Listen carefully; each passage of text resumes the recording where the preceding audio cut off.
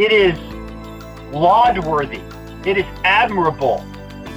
Those individual contributors who just want to come to work, give it their all, and leave. I think that is enormously worthy of the vast majority of people. Welcome to the Secrets of Success podcast. I'm your host, Dr. Ken Keys. Well, today's episode is very special as we have the Executive Vice President of Franklin Covey, one of the largest training companies in the world, Scott Miller. Now, he has written the book, Management Mess, and he goes through it, but we also want to hear his story where he worked for Disneyland. He also worked as George W. Bush. And one of the things that Scott has one of the top podcasts on leadership, thought leadership around the world, is that we really talk about clarity and how important clarity is.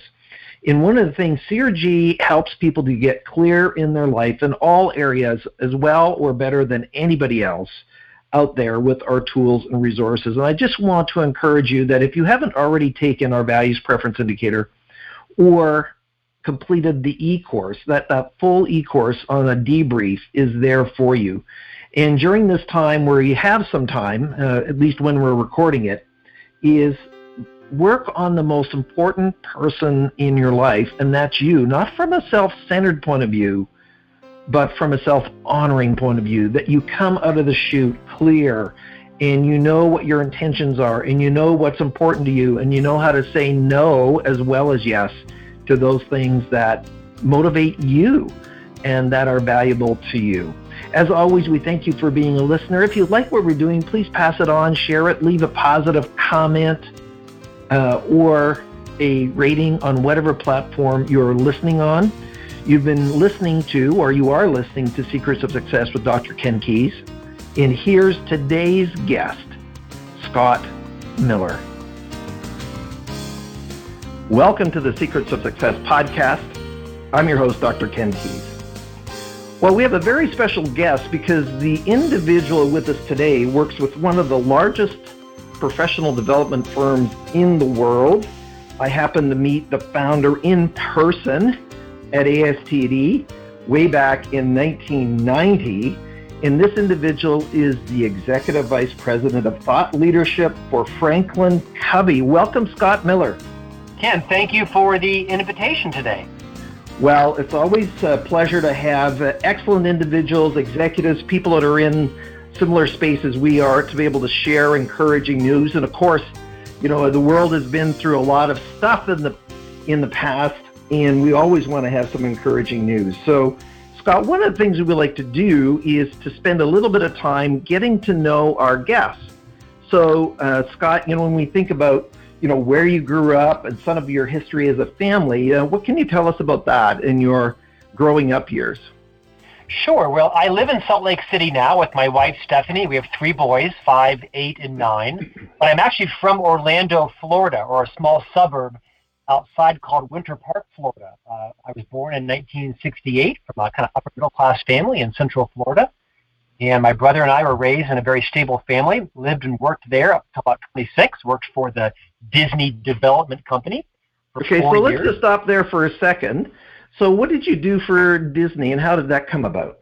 Sure. So, you know, local hometown company, right, was going to college. I actually worked on a U.S. presidential campaign back in 1988. That duo won the election and went to the White House, and I was 19 years old, so I wasn't exactly. So who was it? Who was it? Yeah, at the time it was Vice President George H.W. Bush and Senator Quayle. They went on to win the 1988 election. I spent 2 years on their campaign from 86 to 88. And once they went to the White House, I was still barely 20 years old. So I was finishing my degree at a local private school called Rollins College, and one of my professors and another acquaintance hooked me up with an internship at the Disney Company, which turned into a full-time job and career for 4 years. So I actually worked for the Disney Development Company, which is the real estate arm of the Walt Disney Company.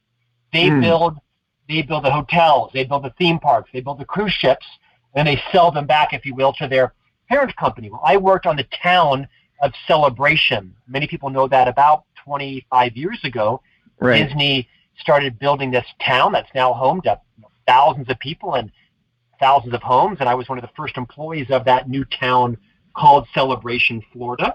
Worked there for 4 years, and Disney invited me to leave, which is a nice way of saying they kicked me out. So explain that, Scott. What happened? What did you do? Well, what didn't happen? I mean, here I was, 26 years old, a really competent, kind of up-and-coming professional, but I just interpersonally, Ken, was a wreck, right? I mean, I wasn't doing anything illegal or immoral. I just was a jerk and arrogant and self-absorbed and not very humble and just was kind of not right for the culture. They invited me to leave, which was probably the right thing. I learned a ton there. I'm still friends with many of the executives there, and went on in the Franklin Covey company, learned I was available, and recruited me. And so therefore, I loved that because, Utah was the opposite of Orlando. No humidity, 4 seasons, mountains, no billboards, no neon, right? So for me, it was a paradise. Best thing that ever happened to me was Disney canning me. And I talk about it very freely. How did you come to Salt Lake City or to Utah? How does that shift from there to there?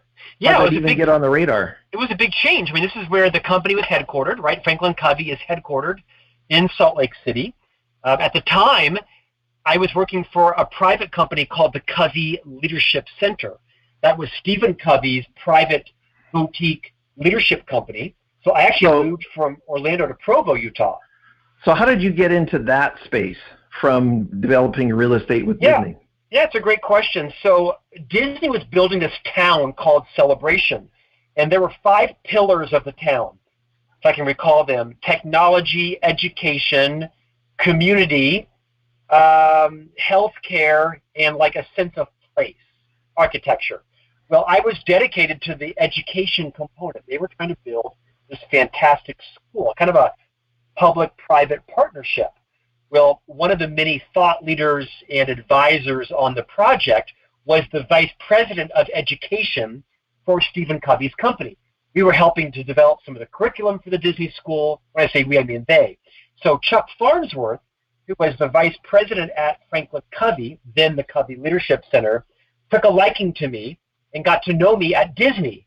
And just coincidentally, one of our Disney University executives left Disney and went to join the Covey company, and she kind of recruited me out, and Chuck got to know me. So really, I was the product of people that were older and wiser, really believing in me and kind of seeing more in me than I saw myself, and they offered me a role, and I packed my bags as a single Catholic boy from Orlando, moving out to Provo, Utah, which was a huge, huge cultural change if you know Provo, Utah. Of course. The Catholics were the priest and me. That was it. So it was a pretty amazing journey, culturally, interpersonally, professionally, and here I am still in the company 24 years later. So you haven't been given your walking papers yet? Maybe a couple of close attempts, but no, not at all. Yeah. I started in the front line as a salesperson and made it all the way up to the very top as a member of the executive team, reporting to the CEO. I was the CMO, the Chief Marketing Officer, for 8 years, and now I serve as a member of the executive team, really focused on our book publishing, writing, podcasting, radio programs, and really, getting our point of view on leadership development out across the world. Cool. Well, thank you for that. Now, Scott, not to kind of miss all of this and get back into the work in your new book, and we'll cover that in a second. Tell us about how you got into this presidential campaign at 19. It's a great question. My passion was kind of history, politics, government. I was, the student body president of my high school, so I was always interested in that. And I was literally sitting in jury duty one day back in 1986. I was 18 years old, and I noticed. Wow, jury duty at 18. I know. I had jury duty at 18 years old, and it was right in the middle of the Jim and Tammy Faye Baker trial. Remember the televangelist? I remember it. Yes, of course. I was sitting in the jury duty, and I opened up the Orlando Sentinel, and it said that the George H.W. Bush for President statewide campaign headquarters was going to open up in Orlando. It gave the address. Well, I had volunteered in high school and a little bit in college on a couple of Senate campaigns and a couple of county commission campaigns, putting out yard signs and, stickering mail and, things that you did back in the 80s, right? Mm. So I just showed up. After jury duty one day, I showed up and I met the staff. They'd been open a day or two, and I just started volunteering and literally emptying the garbage cans, getting the staff lunch, literally stapling campaign signs, entering names into databases. And the next thing I know, I'm working in the office and I'm working on big events and traveling with the candidates and doing advance work for Barbara Bush and Senator Quayle and the White House, and then college outreach. Next thing I know, I'm literally building stages for presentations and getting out the vote and canvassing and being a state delegate. So I just kind of worked my way up and had a great time, learned a ton, met then the vice president on multiple occasions. Man, what a man of impeccable character and diplomacy, and just one of my heroes in life. So that's how it started, right? I read about it and just took a step. Wow. And that's congratulations on having that kind of experience at that age. I'm sure that was beneficial and very eye-opening. Yeah, I learned a ton, and I learned a lot right around. I just learned a lot about what kind of people run for office and campaign. Those are the days of Michael Dukakis and Pat Robertson and Dick Gephardt and Bob Dole, and they weren't all created equally. I'm a big Bob Dole fan. I'm a big, obviously, George H.W. Bush fan. These are heroes in my mind. People that sacrificed their life and their well-being a lot for our country. Both of them are war heroes. Well, thanks, Scott, for thank you for asking. Well, you're welcome. We like to get to know people on this podcast. It's not always about expertise; it's about the person. So when we think about now, you've gone to Utah. Did you meet your wife there in Utah? I didn't, and I love the fact you're asking these questions. No one ever asks these personal questions. I was 26 when I moved to Utah, single, kind of confirmed bachelor. Lived here for 4 or 5 years. I did a stint in our London office. Franklin Covey has offices in almost every country around the world where it's legal. So I did a year stint in the UK, came back to Utah for a year or two, and then I was transferred out to Chicago, where I lived for 6 years as the general manager of our central region office for Franklin Covey in Chicago, managing sales in about 15 states. And in my last year of living there, where I was now, almost 39, I met this girl in the gym, and we went on a date, and I guess you'd say early on fell in love. I moved back to Utah, and then she followed me about a year later. We got married and then had 3 boys in 5 years. And we've been married now for about 11 years. I think it's 11 years, and we have a 5-year-old, 8-year-old, and 9-year-old son. We have 3 sons. Cool. Gotta love it.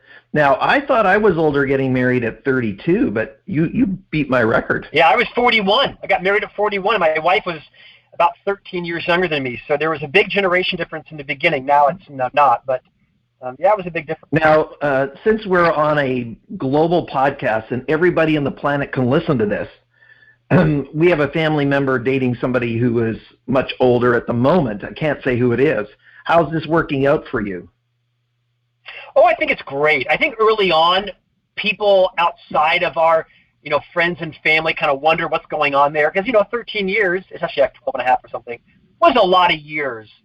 I think I was focused on 401k and she was focused on the gym, right? So over the years, the difference has become quite unnoticeable. I probably am a little less focused now on what people think about me. I'm 50, almost 2, and my wife is 39. And most people still care what people think about you in your 30s. Wait till you hit your late 40s and 50s, and you tend to care less about external stuff and more about, internal stuff. So it's been a good ride. So what advice would you have to individuals out there, couples who have this age difference, that would encourage them? You didn't know you were going to get asked this question, and nor did I know I was going to ask it. But, I'm really But what would you say to people where you have this kind of situation? Just transparency, right? Vulnerability is talk openly about your fears, your weaknesses, your passions, your dreams. Explain to each other your own journey. explain why you believe certain things and be prepared to challenge them. I mean, I have deeply embedded belief systems and mindsets. So do you. So does my wife. My wife has, no context for I Love Lucy, The Jeffersons, All in the Family, right? And these are programs that are I Dream of Jeannie. These are programs we're raised on in my generation. She was raised by Saved by the Bell, right? And other groups. I use TV icons. But I think for us, it was just about explaining why we believe certain things to be true and being willing to challenge them. And, and because you and your spouse or your partner have different values, which you will, doesn't make one of you right or wrong. Doesn't make one of you smart or dumb. They're just, people of different generations absolutely have different values. When my wife met me, most of my friends were in their 40s and 50s because I always tended to friend up. It's a phrase that I've coined, friending up people who are smarter and more educated and more cultured and more traveled and more experienced than me. So when my wife, who was in her early 20s, was dating a guy in his late 30s, most of my friends were in their 40s and 50s. So for her, it was a huge generational change now be going to dinner parties and on vacations in Europe with people in their 50s and 60s who are now some of her best friends. So I think for us it was just recognizing that we had lots of differences and we just kind of talked through why they were different and found a middle ground. Cool. Well, congratulations on that, Scott. Oh, it's rocky, Ken. It's rocky, especially in today's society, right? We are quarantining and your kids are out of school. So, I mean, it isn't to say it's all bliss. Marriage is tough, as you probably are. Well, I'm 26 years in, and I have some stories that I have shared where it's not always gone perfectly. And both of us are in the thought leadership space, so there you go. Just because you're in it doesn't mean that you're perfect, for sure. Of course. So Dr. Covey always said, Dr. Covey always said, to know but not to do is not to know, right? Absolutely.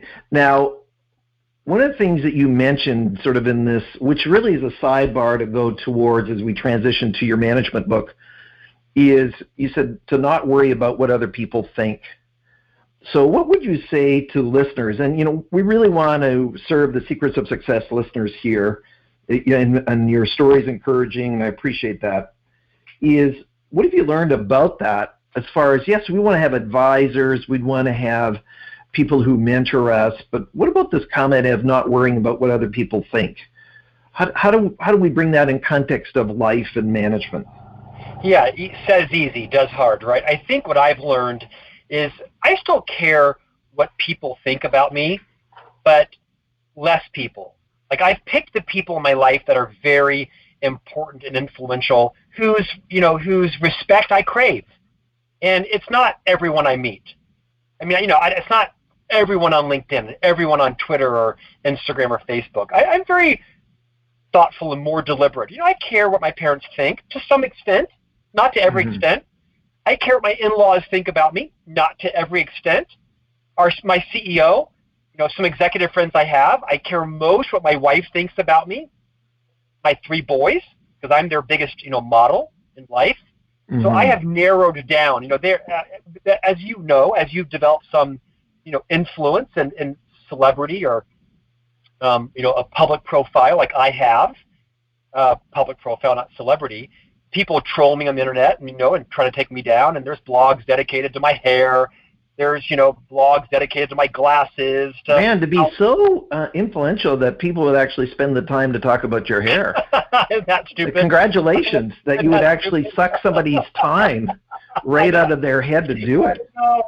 I mean, but I don't pay attention to the vitriol. I have a group of carefully curated colleagues, that was a lot of C's, around me, that I do care about their feedback. I listen carefully to their assessment of where I should grow or what I should do differently. But that doesn't mean I'm cavalier. It doesn't mean that I, am irresponsible with my words. But I do deliberately care about what fewer people think about me. I think that's grown as there's kind of an inverse correlation in my self-confidence and my value and how many people I solicit feedback from or value their judgment of me on. Absolutely. Well, one of the things I state in our programs, or if I'm a guest, Scott, is that in today's social media world, every single person has an opinion. Very few people have wisdom. So as part of that process, as you're just filtering through, and this is for the listeners too, is, who do I really want to listen to? And everything else is noise. Now, I've been fortunate enough to be mentored under Marshall Goldsmith, and one of the things that we really talked about when we were together in New York a couple of years ago is just that many people like to amuse themselves in life. So I think this blog on your hair that's an amusement. That's not really contribution. Ken, I read recently, and probably people have heard this that are your listeners, another person's opinion of you is not your business. Exactly. And I think it's, that can take a little bit harsh, but yeah, my wife will read something vitriolic about me online, and it'll crush her. And I'll read it and like, whatever, who cares? Move on. Next. Well, I try to move on. And, can I share one thought with you on that? Pardon me? Sure. Can I share one thought? I learned something really valuable that might help your listeners, and that is too often we think that we should have thick skin. And there's a reason for that, right? But I learned from Viola Davis that the problem with thick skin is nothing gets in, but then nothing gets out. And it's better to have translucent and transparent skin. Stuff comes in, stuff comes out. That's a good metaphor. I spent much of my 20s and 30s, I think, with a brand of thick skin. And I started to realize now, no, wrong strategy. Have thin skin, meaning translucent, transparent skin. Nothing stays in, but stuff can also leave as well. It's a good metaphor. Excellent. I appreciate that. So, Scott, you have now written a new book. And it's called The Management Mess. Give us a little background about how this book came about. Thank you. So I've authored 2 books now. The most recent one is a Wall Street Journal bestseller called Everyone Deserves a Great Manager, The 6 Critical Practices for Leading a Team. I co-authored that book. My first book was Management Mess to Leadership Success, 30 Challenges to Become the Leader You Would Follow. And I really wrote that book on the back of a 30-year career in the leadership business. I host a podcast like you, where I interview authors and thought leaders every week. And so I've read literally... Okay, so at the peril of self-promotion, which you should be able to do, what is the podcast so that people can look it up?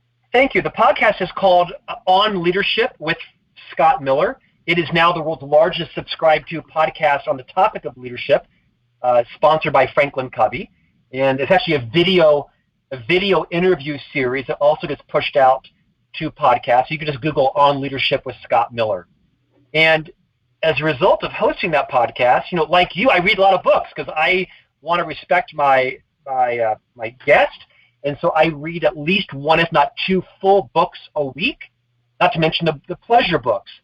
So after 30 years of being in this business, I've read hundreds and hundreds of leadership books. And to answer your question, Ken, a lot of them have changed my life. I recommend them all day long. Many of them were very aspirational. They were unrelatable, written by a Fortune 10 CEO, right, or a professor or an academician where they were wise, but I just couldn't find myself in them. And most of them were not relatable.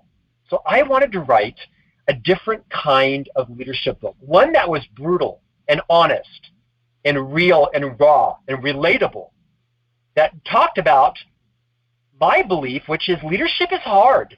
It's not for everyone. Not everyone should be a leader of people. That too often people are lured into leadership roles, not led in. Leadership is messy, it's unrelenting, it's often unrewarding. And by the way, I love the word lured. Oh, it's so true. I mean, think about that, right? I mean, I think too often the leadership industry, perpetuates this myth that everyone should be a leader of people.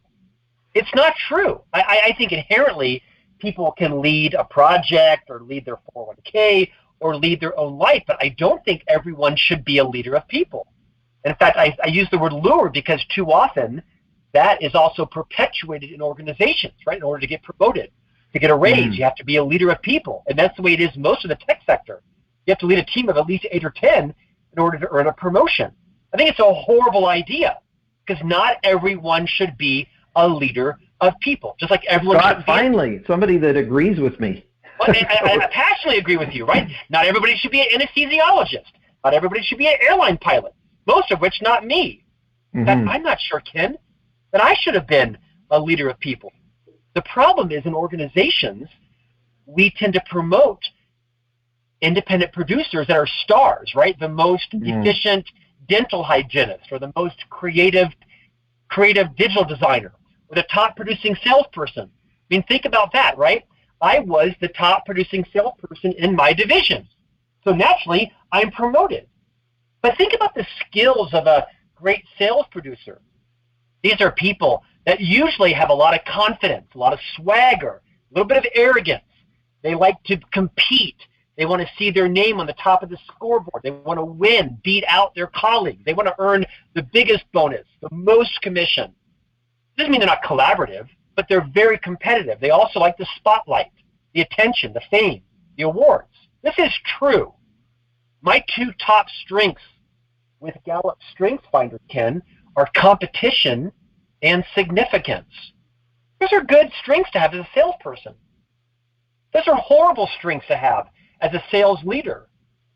So the premise of the book is that, we've all got a mess going on in our lives. And the more you're willing to own your mess as a leader, as a parent, as a spouse, as a roommate, just own your mess. If you're willing to own your mess, then you make it safe for others to own theirs. Because where we learn the most is in our messes, not in our successes. And the book hit a chord. I think it struck a chord with people realizing, you can also be an executive vice president of a leadership company, of a public leadership company, and still have messes. And I share 30 of them in the hopes that others would learn from my mistakes and maybe walk around the pothole versus falling in like I did. I just want to step back for a moment, and thanks, Scott. I appreciate your articulateness, and I'm going to invent that word as a dyslexic guy, is in my book, The Quest for Purpose, I talk about people think that ambition is always about being upwardly mobile. And my encouragement to the listeners is that's not true. I proved in my MBA research way back that job satisfaction decreased as people were promoted because they just blindly accepted the increase in pay. Or I'll give you an example. We used to be the primary consultants to an auto industry Fortune 10 company, and one of the individuals there said, you know what, if it wasn't for people, I'd love my job. I says, what do you do? He says, well, I'm the service manager in charge of our department. I says, well, it's everything to do with people, technicians, service advisors, clients. But he was a technician that had been promoted over the years, and he hated people. I said, what are you doing? They said, well, this is the best paid job. So I think it gets pretty shallow for people, and now they're not going to be this fulfillment. So what would you say to people when you come under this pressure for promotions that really don't honor your purpose, your call, your gifting, your talents, your strengths, your personality, whatever it is? What would you say to people out there, both in a leadership role to try and promote somebody or somebody who is kind of being forced to consider this? Well, first, I think it's to quote you have to know your purpose. You have to know your professional values. You have to uncover or discover or create what your professional, contribution is going to be. So first you have to know that. Because if you don't, then you're just kind of, blindly following where others are taking you. Be more deliberate about your career. Can you align your avocation with your vocation? Not all of us can. Can you bring your passions into an organization that, values and wants to pay for them? That first is that, right? Getting grounded in your own professional values. What role does your career play in your life?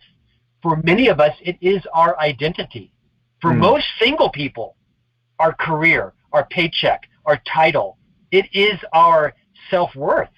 It's our self-esteem. Our self-confidence, lives and dies on it. I'm not saying it's good or bad. No judgment there. But do some introspection on what role does your career play in your identity. Just be honest with yourself. Don't shame yourself. And then once you kind of have a grasp around that, then you can figure out, so what's my trajectory? Perhaps your professional value is like earning a vice president title. Perhaps it's hitting 6 figures or 7 figures. No shame, no judgment. Your values are your own. Let no one else shame you on them. But I think the clearer you get on your values and, to quote you, on your kind of professional mission, then you can make better decisions on what promotions you do or don't take. No one can shame you if you're in alignment with your values. They'll try, and there'll be professional pressure. You might be working in the wrong organization. I think it is more than just fine. It is laud-worthy. It is admirable.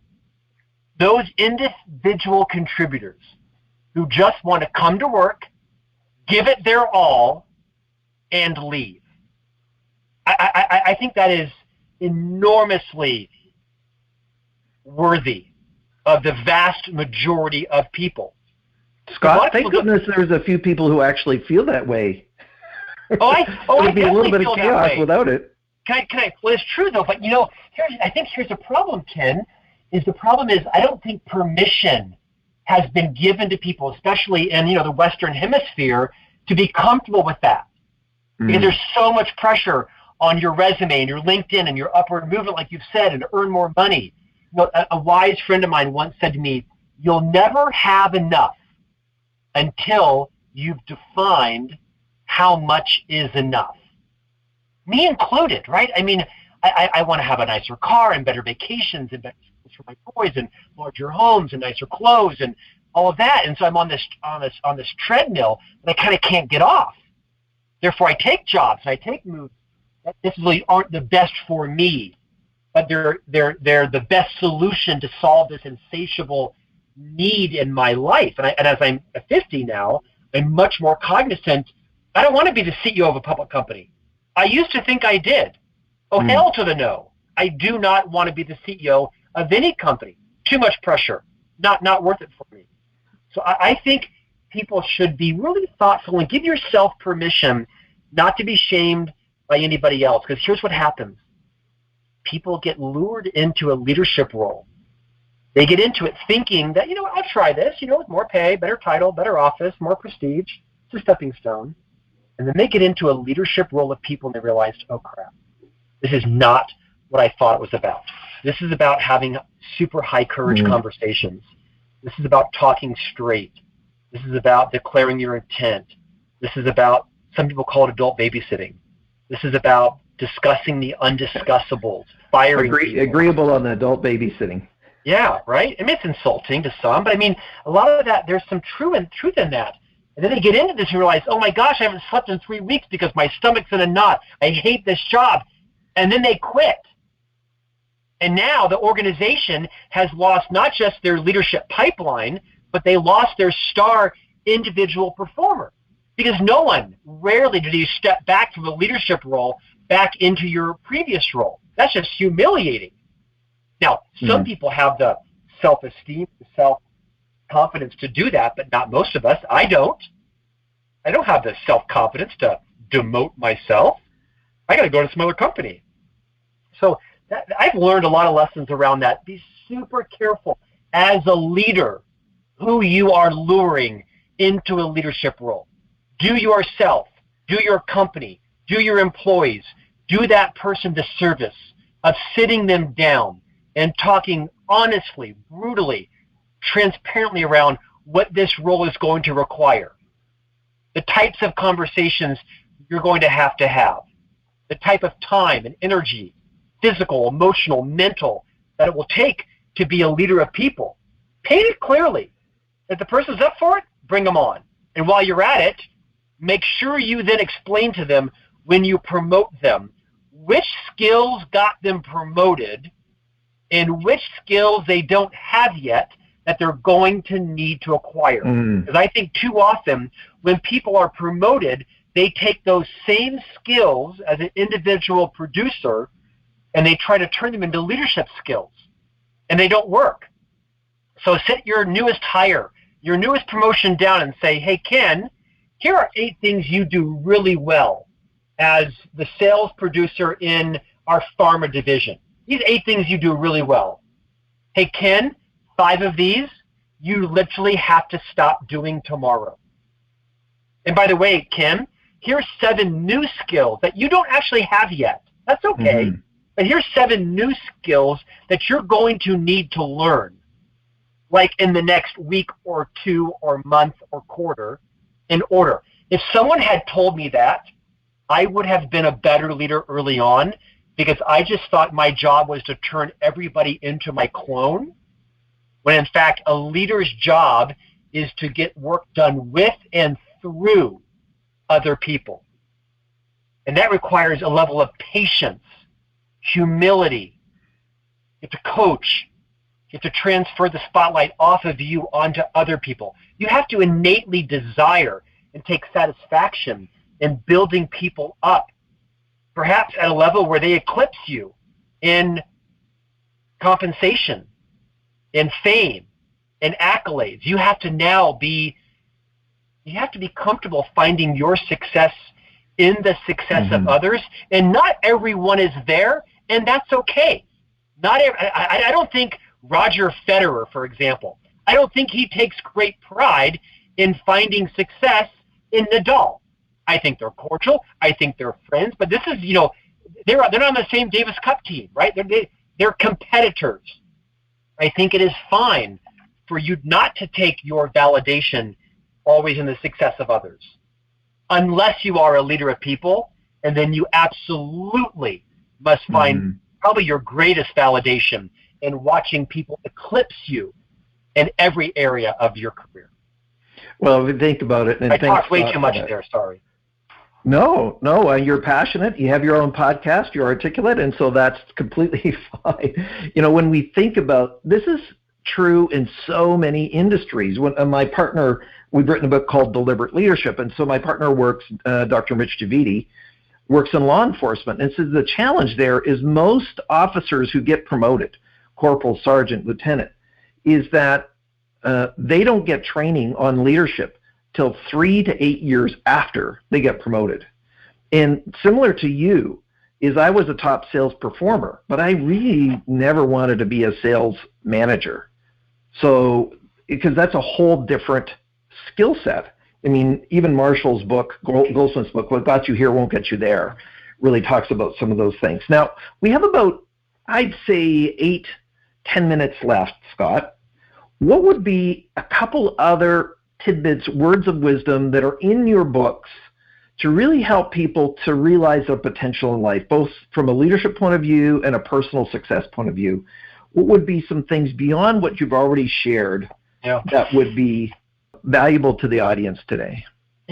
Ken, to build on your previous comment, Harvard Business Review published a report about a year ago that said the average age someone is promoted into their first management position is age 30.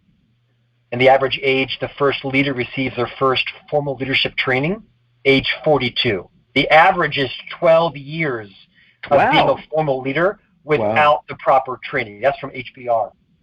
So to answer your question, I think whenever I speak around the nation, which is frequently giving keynotes and such, I'm always asked the question, what did I learn most from Dr. Stephen R. Covey, the author of the seminal book, The 7 Habits of Highly Effective People? Sold 40 million copies. This is its 30th year anniversary this year.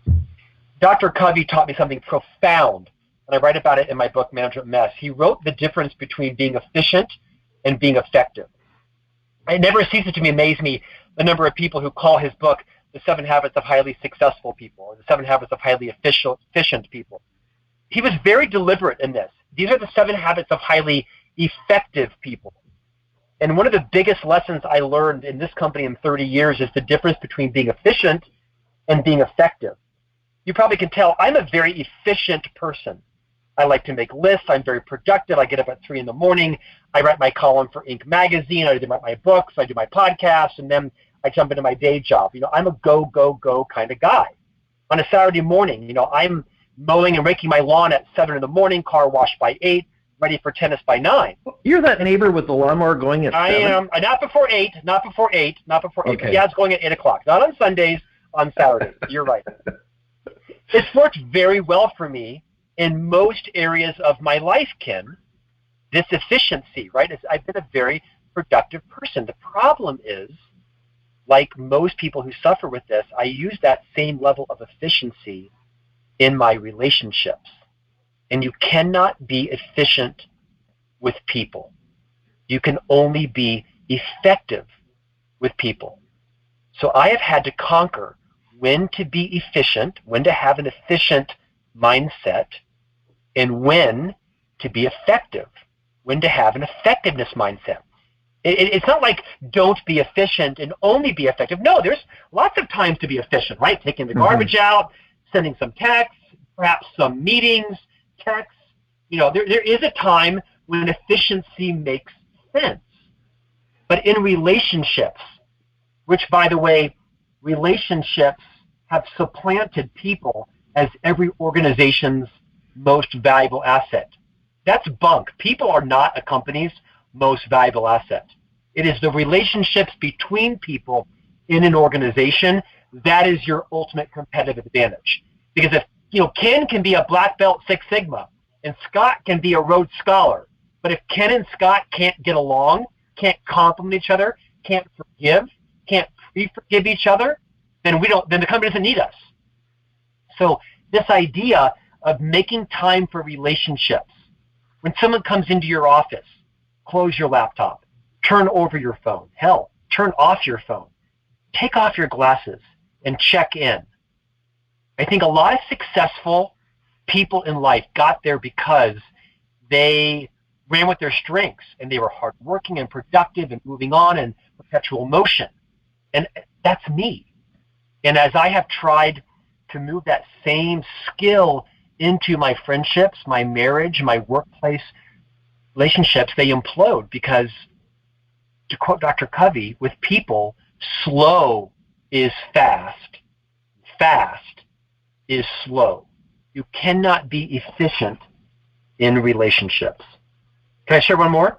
Absolutely. I love it. And just to support you in that is a lot of times, we have this sort of ADHD distracted society, Sure. And so we actually have to be disciplined to turn off all the other noise to actually give you full attention. It's very true. Everyone has attention deficit. Every one of them. I didn't like the term ADHD. I don't think it's a disorder. I'm not a clinician. I'm not a doctor or a psychologist. But everyone has an attention deficit now. All of us are doing the work of 2 or 3 people. Some of us have 2 or 3 jobs to support our family. The barrage of information and stimulus coming at us is incomprehensible. And it's only going to compound. There aren't going to be less Netflix options next month, right? There's more coming at us. And that's a leadership competency, really, is discernment and decision-making. To another point, one of our founders said something I think is prophetic. He said, nearly all, if not all, conflict in life comes from mismatched or unfulfilled expectations. Let me repeat that. Nearly all, if not all, conflict in life comes from mismatched or unfulfilled expectations. It's so true. Around in your relationships, in your professional life, in your personal life. How often it's because you wanted something to happen and they didn't give it to you. Or you thought this would happen and they didn't think the same. Or this was in your mind, but it wasn't clear in their mind, right? If you want to minimize conflict, minimize the messes in your life, you have to move outside your comfort zone and declare your intent. That's one of the 30 challenges in the book. Challenge 4, declare your intent. I really encourage people to use that phrase in a conversation. Hey, Ken, my intent is to help you land your project on time. I do not intend to hold you up. There are 5 questions I have that I need to get answered, and as soon as I have those 5 answered, I will be your biggest champion on helping you land your project. So I declared my intent. My intent is not to stall you or to smoke you out or to, slow you down, because, absent facts, people make stuff up.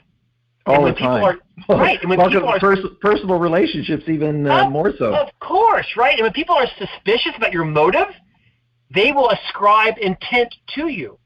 So nobody ascribes intent to me because I'm very clear on declaring my intent. We all have motives. We all have agendas. We all have hidden agendas. Doesn't mean they're bad or sinister, but the more you are willing to declare your intent up front, whether it be about Thanksgiving dinner or the expectation for what time and why you're going to arrive at temple or the church for Christmas, or who's going to host what for the block party, right? Or who's going to be involved in which part of the product launch. Move outside of your comfort zone. Clarify what's in your head with other people, and go so far as to say, hey, can I ask you a favor? Could you repeat it back to me just so that I'm clear that we think the same thing? Because you might even have a better idea than what I had, and I just want to kind of hear your perspective on it. I do that all the time at the end of a meeting. I'll pick someone and say, hey, Tom, can I ask you a favor? Can you repeat back to me what I said about this social media project? And invariably, they'll get 4 of the 5 points accurate. Accurate meaning what I, as the leader, think should happen. And when they get the 4th or the 5th one differently, I'll then say, okay, so is that what I said? Is that what you heard? Is that what I meant? Is that your interpretation? Is that what you think we should do versus what I said we should do? Because I'm open to that if that's a better idea. I'm passionate about this because I think so much team conflict, so much interpersonal marital conflict can be lessened when you're willing to be vulnerable and take the extra effort to move outside of your comfort zone. And sometimes it takes you as a leader discussing undiscussables, right? I've had a conversation with people about their tardiness, about their body odor, about the way they dress. But I declare my intent. Hey, Tim, I've called you in today because my intent is to help you create a great career here at the Franklin Covey Company. And I'm noticing that you're behaving in meetings a certain way that I don't think you recognize. And I think if you were to be better or more aware of them, you could really have an amazing brand here. And if you don't get your hands around them, it could end up in you being exited. So one of the things, Scott, that we teach is that the sin of omission applies to leaders too. So difficult conversations, nobody wants to do them. I don't know anybody I've met says, I can't wait to have difficult conversations. But like you said, I still need to have them. So the sin of omission leads into that as well. Yeah, Can you believe, Scott, that our time is nearly up already? And so I appreciate that. But before we get into sort of the final comments here, is how can people find out about you? Where can they get your book? Mention your podcast again, please. Sure. So you can follow me on LinkedIn, on Instagram, Facebook. Just Google Scott Miller, Franklin Covey. You'll find me on every social platform. The books, of course, are for sale on every digital or physical bookstore. Management Mess to Leadership Success on Amazon. Or the second book, Everyone Deserves a Great Manager. It's in every bookstore and on every book platform. Well, thank you, Scott, for being with us. What would be your final piece of wisdom in 15 seconds or less for our listeners, for them just really to take action on and move forward with? I think vulnerability and humility is a new leadership competency. And the more vulnerable that you can be, the more you'll own your mess, others can own theirs. Dr. Covey said, humble leaders are more concerned with what is right than being right. Next time you're in a conversation, ask yourself, do you need to be right, or are you searching to do what is right? Well, Scott, stay with us, but thank you very much for being on the show. Hey, my pleasure. Thank you for the invitation. Well, Secrets of Success listeners, you've been listening to Scott Miller, Executive VP at Franklin Covey. Go get his book, Management Mess, and listen and look at, as far as our own vulnerabilities, what are the things we need to kind of expose ourselves to go to the next level. So take that to the next step. Now, first of all, thank you for giving us your most valuable commodity, your time, sharing it with us. If you like what we're doing, please pass it on, let other people know, leave a positive comment on whatever platform you're listening on. Thank you for listening. I'm your host, Dr. Ken Keys. Thanks for exploring the secrets of success with us. If you want to keep the momentum going, log on to crgleader.com. Scroll to the bottom and sign up for our inspirational emails. You can also take your success to the next level by following us on Facebook and Twitter and connecting with Ken on LinkedIn. We hope you have a great week and look forward to you joining us next time for the Secrets of Success podcast with Dr. Ken Keys.